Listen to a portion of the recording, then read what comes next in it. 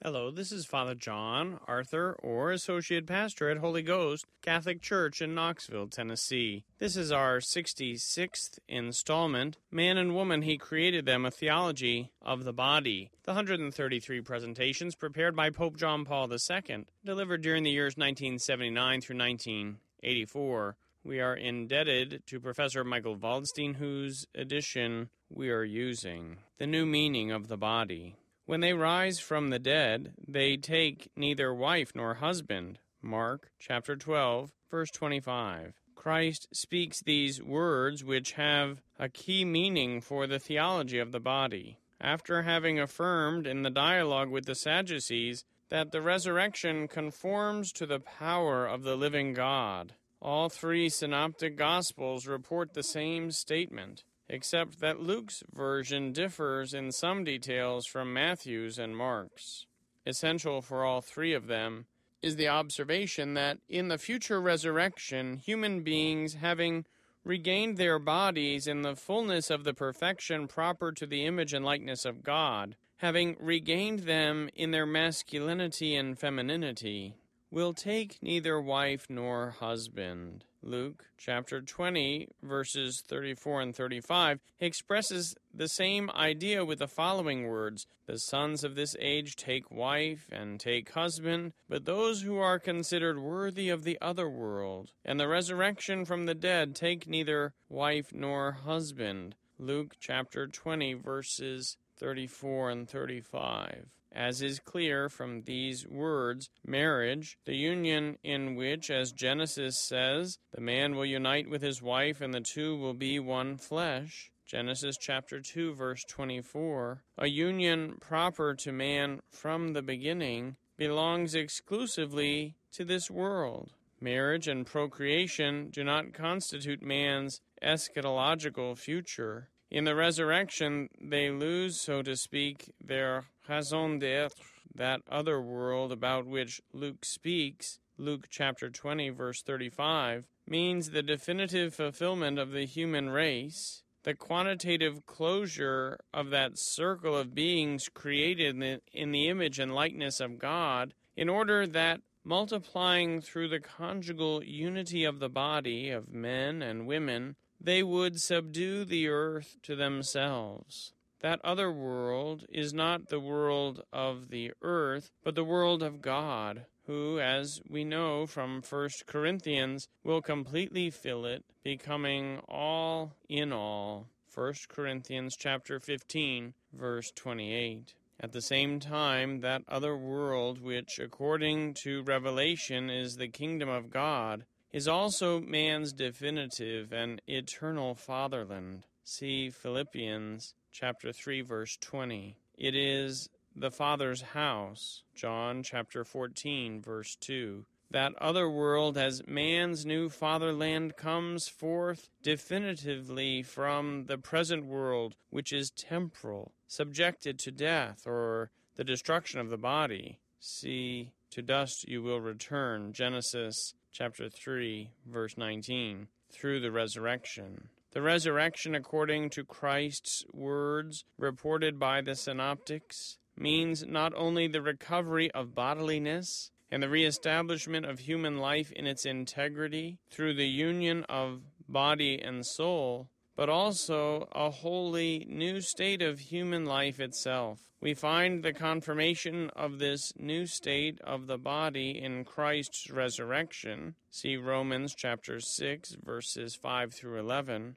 After Christ's resurrection, the words reported by the synoptics, Matthew chapter 22, verse 30, Mark chapter 12, verse 25, Luke chapter 20, verses 35 through 36, must have sounded with, I would say, new demonstrative power for those who had heard them, and at the same time they must have acquired the character of a convincing promise. For now, however, we will dwell on these words in their pre-Paschal phase, basing ourselves only on the situation in which Christ spoke them. There is no doubt that already, in the answer given to the Sadducees, Christ reveals the new condition of the human body in the resurrection. and he does so precisely by proposing a reference to and a comparison with the condition in which man shared from the beginning. The words, "take neither wife nor husband," seem to affirm at one and the same time that human bodies, which are recovered and also renewed in the resurrection,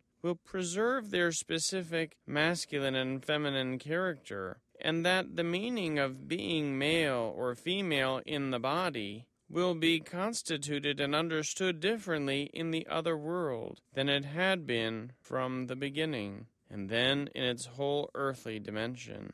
The words of Genesis, "A man will leave his father and his mother and unite with his wife, and the two will be one flesh," Genesis chapter 2, verse 24, have from the beginning constituted the condition and relation of masculinity and femininity, extending also to the body, which must rightly be defined as conjugal, and at the same time as procreative and generative. In fact, it is connected with the blessing of fruitfulness pronounced by God, Elohim, at man's being created male and female, Genesis chapter 1, verse 27. The words Christ spoke about the resurrection allow us to deduce that the dimension of masculinity and femininity, that is, being male and female in the body, will be newly constituted in the resurrection of the body in that other world. Spiritualization. Is it possible to say something in more detail about this topic? Without any doubt. Christ's words, reported by the synoptics, Luke chapter 20, verses 27 through 40, authorizes us to do so. There we read, in fact, that those who are considered worthy of the other world and the resurrection from the dead cannot die any more because they are equal to the angels. And being sons of the resurrection, they are sons of God. Matthew and Mark report only the words, "they will be like angels in heaven." This statement allows us, above all, to deduce a spiritualization of man according to a dimension that is different from that of earthly life, and even different from that of the very beginning. It is obvious that we are not dealing here with a transformation of man's nature into an angelic, that is, purely spiritual nature. The context indicates clearly that, in the other world, man will keep his own psychosomatic nature. If it were otherwise, it would be meaningless to speak about the resurrection. Resurrection means restoration to the true life of human bodiliness, which was subjected to death in its temporal phase. In Luke's expression just quoted, Luke 20, verse 36, compare Matthew 22, verse 30, Mark chapter 12, verse 25, we are certainly dealing with human, that is, psychosomatic nature. The comparison with heavenly beings used in this context is nothing new in the Bible. Already, Psalm 8, when it exalts man as a work of the Creator, says, "You have made him little less than the angels." Psalm 8, verse 6. One must suppose that in the resurrection, this likeness will be greater, not through a disincarnation of man, but by another kind. One could also say another degree of spiritualization of his somatic nature, that is, by another system of powers within man. The resurrection signifies a new submission of the body to the spirit. Before we begin to develop this topic, one should recall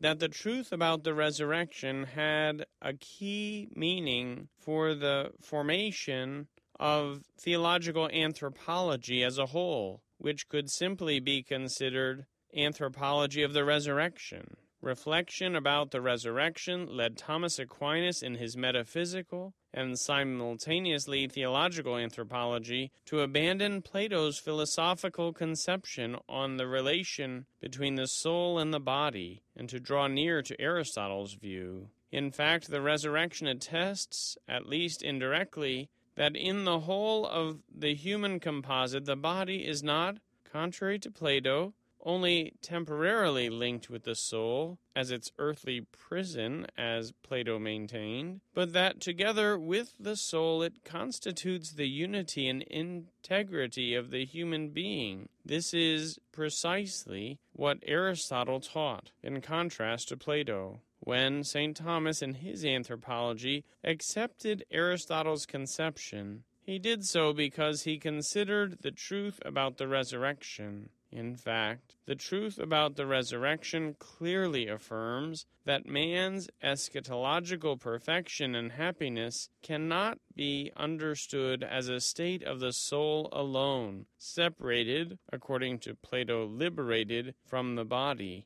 but must be understood as the definitively and perfectly integrated state of man, brought about by such a union of the soul with the body that it definitively qualifies and assures this perfect integrity. At this point, we interrupt our reflection on the words Jesus spoke about the resurrection. The great richness of contents hidden in these words leads us to take them up again in further considerations. And with these words, our Holy Father, Pope John Paul II, concluded his 66 catechesis, Man and Woman He Created Them, a Theology of the Body. And to better situate ourselves to appreciate this catechesis, it's important for us to remember that we are in the first part of the two parts of the Theology of the Body. The first part focuses our attention on the words of Christ. What did Jesus say while he was amongst us, while he walked on the face of the earth?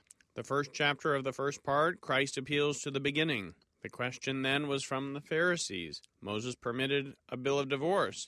Jesus reminds us, it was not that way in the beginning. A man leaves his father and his mother, and he clings to his wife, and the two shall become one flesh. We have the original unity, the original holiness, the original purity, and sadly, the original sin, with its sad consequences. The second chapter of the first part, Christ appeals to the human heart. This is from the Sermon on the Mount. You have heard it said, you shall not commit adultery. I say, whoever looks with a disordered desire upon the other has already committed adultery in the heart. So now we're called to be pure not only in our deeds, but in our desires. This 66th catechesis, which we've just heard, is from the third chapter of the first part of John Paul II's Theology of the Body. Christ appeals to the resurrection. The Holy Father is addressing the synoptics as they present the question of the Sadducees regarding the resurrection. Jesus responds to their question, whose wife will she be in the resurrection? Remember, she married all 7.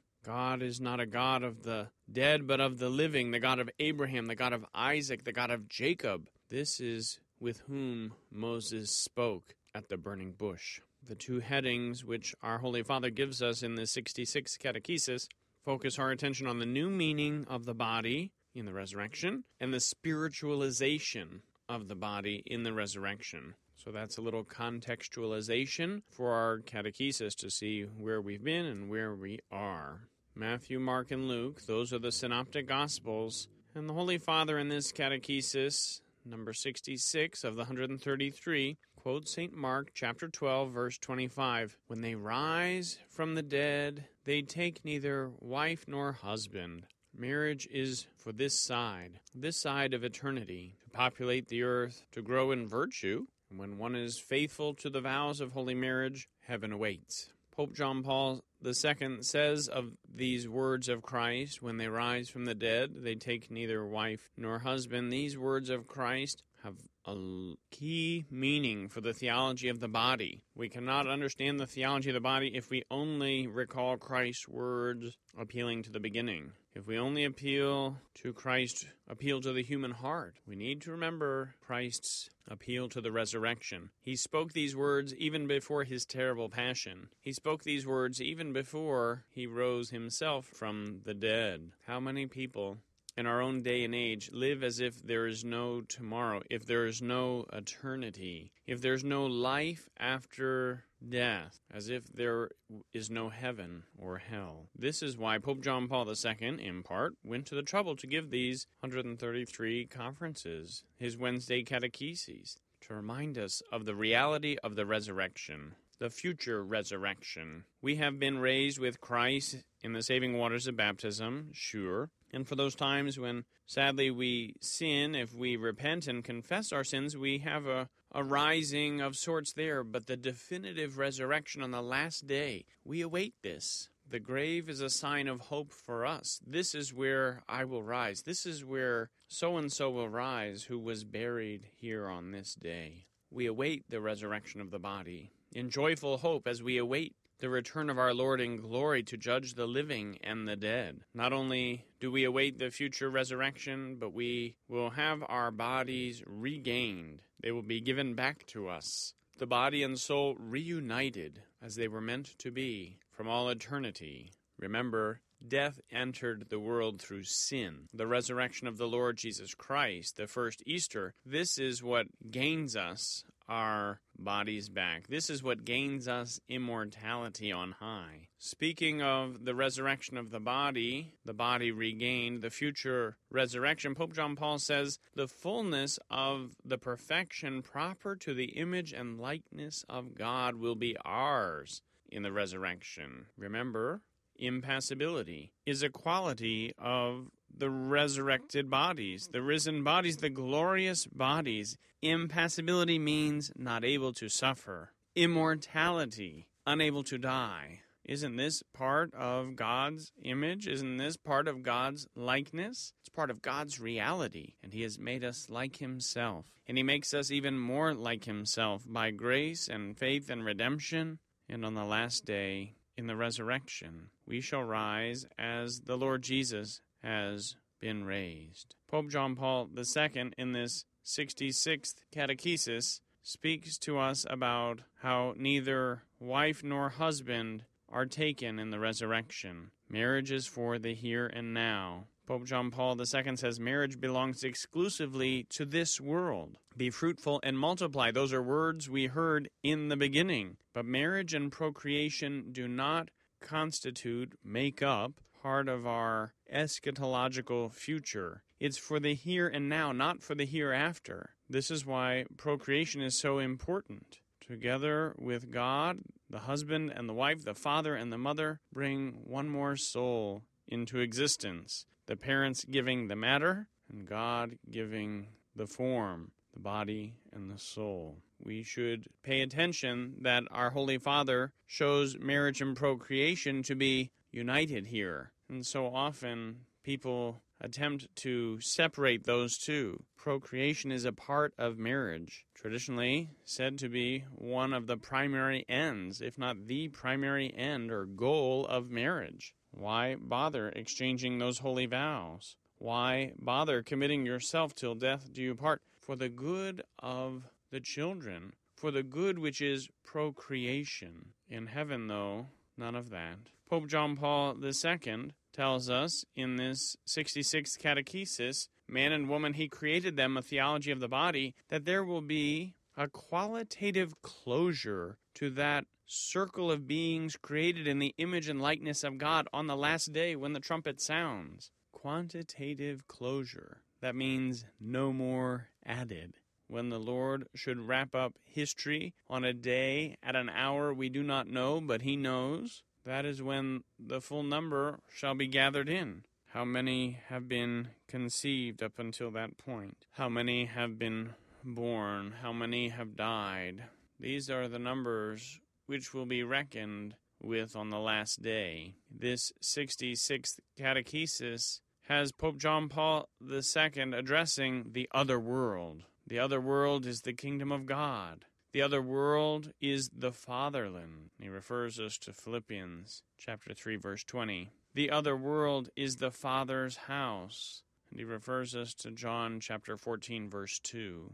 In this world we are given and taken in marriage so often, till death do us part. And that's the second part of the theology of the body, focusing on the sacrament of holy marriage. But we're not quite there yet. We're still in the beginnings of this third chapter of the first part. Christ appealed to the resurrection. In the resurrection, in the other world, in the world to come, they will take neither husband nor wife. We have our own fatherland where we are born, our native place, our homeland. But for those of us who have been born anew of water and the Spirit, we know that our fatherland is heaven. This is where we belong. This is that place for which we long, the Father's house. What does the Lord say to us? I'm going to my Father's house. In my Father's house there are many mansions. Why would I say, I'm going to prepare a place for you? Where I am, you also may be. These are references to the other world. Jesus' encounter with the Sadducees, where they asked him, whose wife will she be in the resurrection? This occurred before his own resurrection.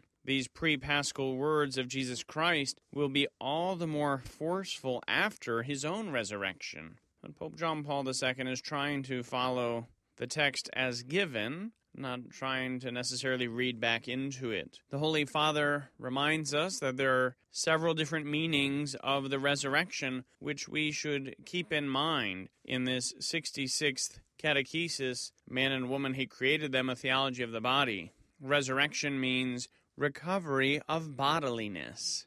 Resurrection means reestablishment of human life in its integrity. Resurrection means union of body and soul. Resurrection means a wholly new state of human life. To say that the resurrection means recovery of bodiliness is to say we get our bodies back. The soul, once brought into existence at conception, nothing can kill the soul, but our bodies decay, dust unto dust. But in the resurrection, our bodies are recovered, given back to us.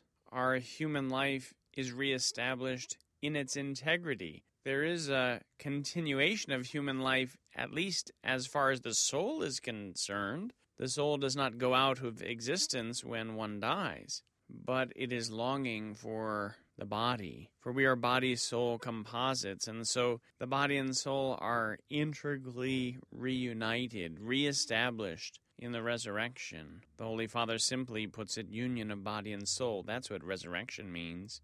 And what's the opposite of that? Death, the separation of body and soul.